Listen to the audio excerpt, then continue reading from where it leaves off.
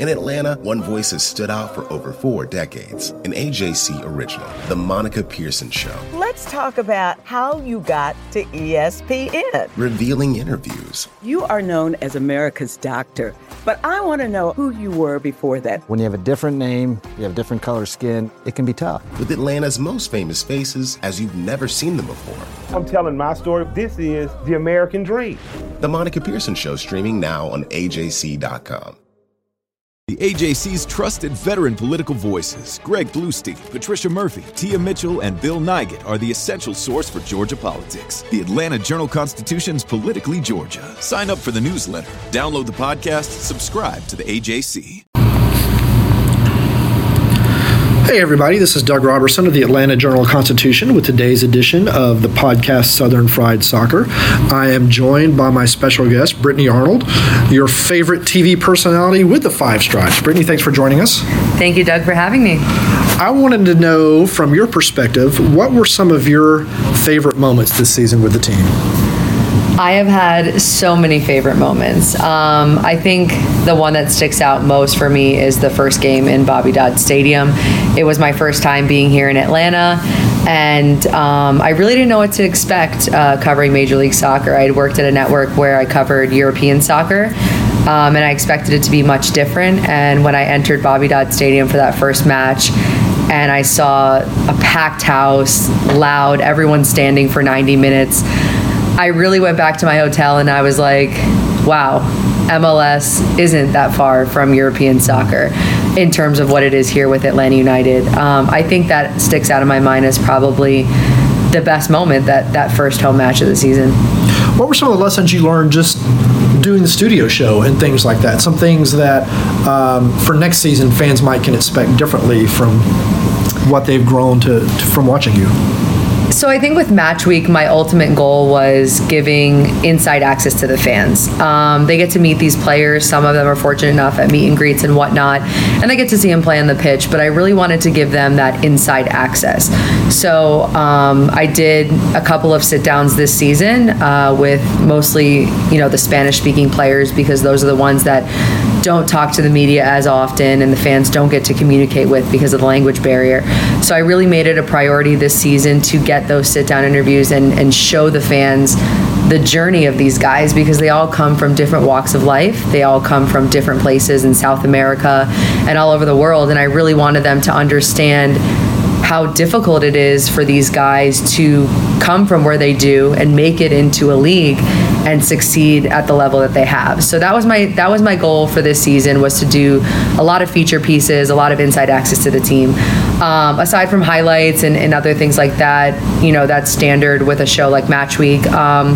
But for next season, I hope that we can do more. I really want to bring the fans inside the training facility. There's so many features, like the kitchen, for instance, having a chef on hand that a lot of teams don't have. Right.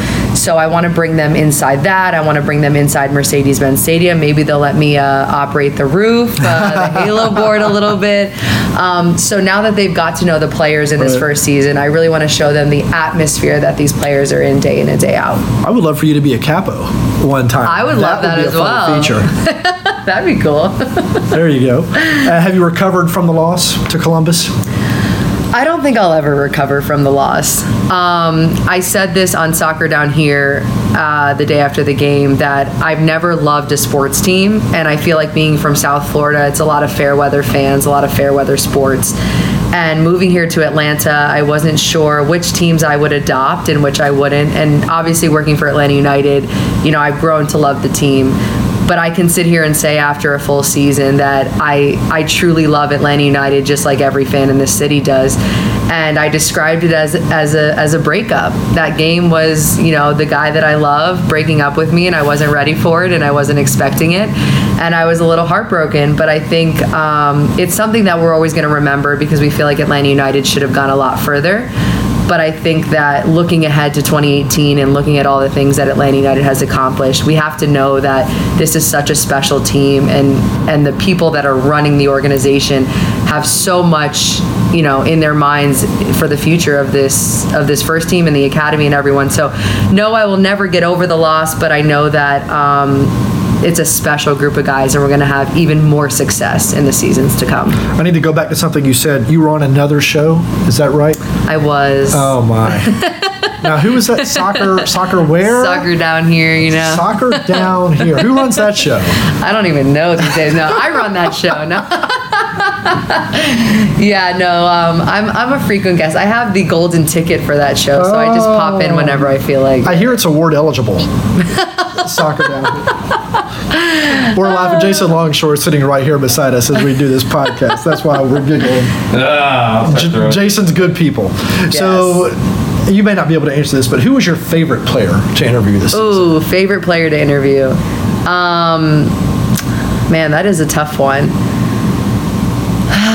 My favorite player. Okay, my favorite interview is always Tata Martino. Mm-hmm. I think that a lot of people. I always say this. You know, if you didn't know who he was before he coached Atlanta United, he's such a legend in the world of soccer. So that first time I interviewed him post game, I was so nervous because he's just like such an idol in this sport. And even to this day, when I see him at the training grounds, I'm just like, I'm still starstruck because he's Tata Martino. You know, like I said, I did features on all the South American players. Tito Villalba had such an interesting story, where he came from in Argentina, and he was a little bit more shy in his interview. It was also my first of the season. Miguel was a great interview. That was the one I closed out the season with. And I thought Joseph, you know, they were all great interviews, but you know, Joseph has a great personality. He really loves the fans, and I think that he connects well with the fans. So I had him at my Marriott Marquee event to close out the season, and it was a packed house, and he did really well doing the interviews in multiple languages. He did English, Spanish, and German. So I think he's probably one of my best interviews, but I think that Miguel was a great one to close out the season as well. A lot of conversation surrounding him throughout the season, and the media doesn't always get to hear from him. Right. So I think that was a great piece for players to really get to know him. And I feel like when I interviewed him and I asked him, you know, when he started playing soccer, he was going to be like, 6 months old, like, you know, as soon as I could kick a ball. But to hear that he started a little bit later in his childhood, like 7 years old was when he really started to focus on it. You hear a lot of these players that started at 3 or 4, and I think we kind of expected that from Miguel Almiron. So I think that was a good interview because a lot of the things that he said, a lot of fans probably didn't know about him. And which question this season on any of the platforms that you've worked on did you put the most thought into? What was the favorite question you asked this year? Favorite? Oh my God, I've asked so many questions. My favorite question. To the players or? To anyone. Anyone. Oh my goodness, Doug. You're just killing me here. I mean, I've asked so many questions. My favorite question. I think that would be, that's tough. My favorite question.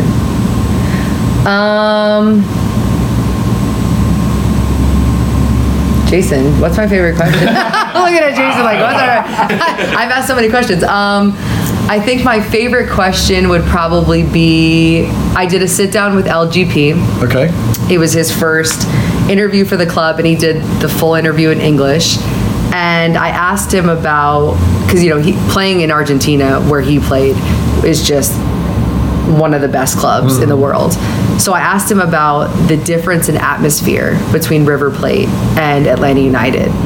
And I don't know his exact answer, but he basically said there wasn't much of a difference. Oh, wow. That playing his first game in River Plate and seeing all the fans and it was so loud was really amazing, but he felt it was the same here in Atlanta. Oh, okay. So I think that was probably one of my favorite questions, because when we think of Argentinian soccer, we put it on such a high pedestal in the world of soccer. And to hear these players like LGP and Tito Villalba, who come from a place where you're just, you know, born to play soccer, say that the atmosphere here and sort of the feeling here playing under Tata Martino is one and the same, really is a testament to what Atlanta United has done here.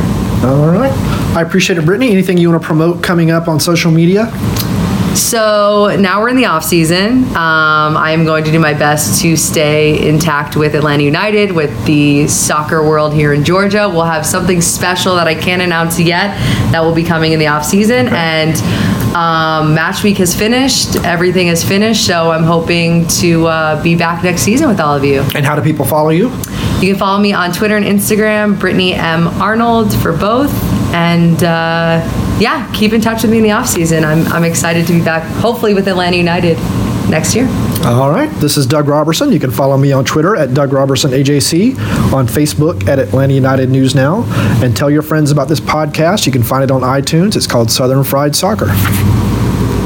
I'm Ernie Suggs, race and culture reporter for the Atlanta Journal-Constitution.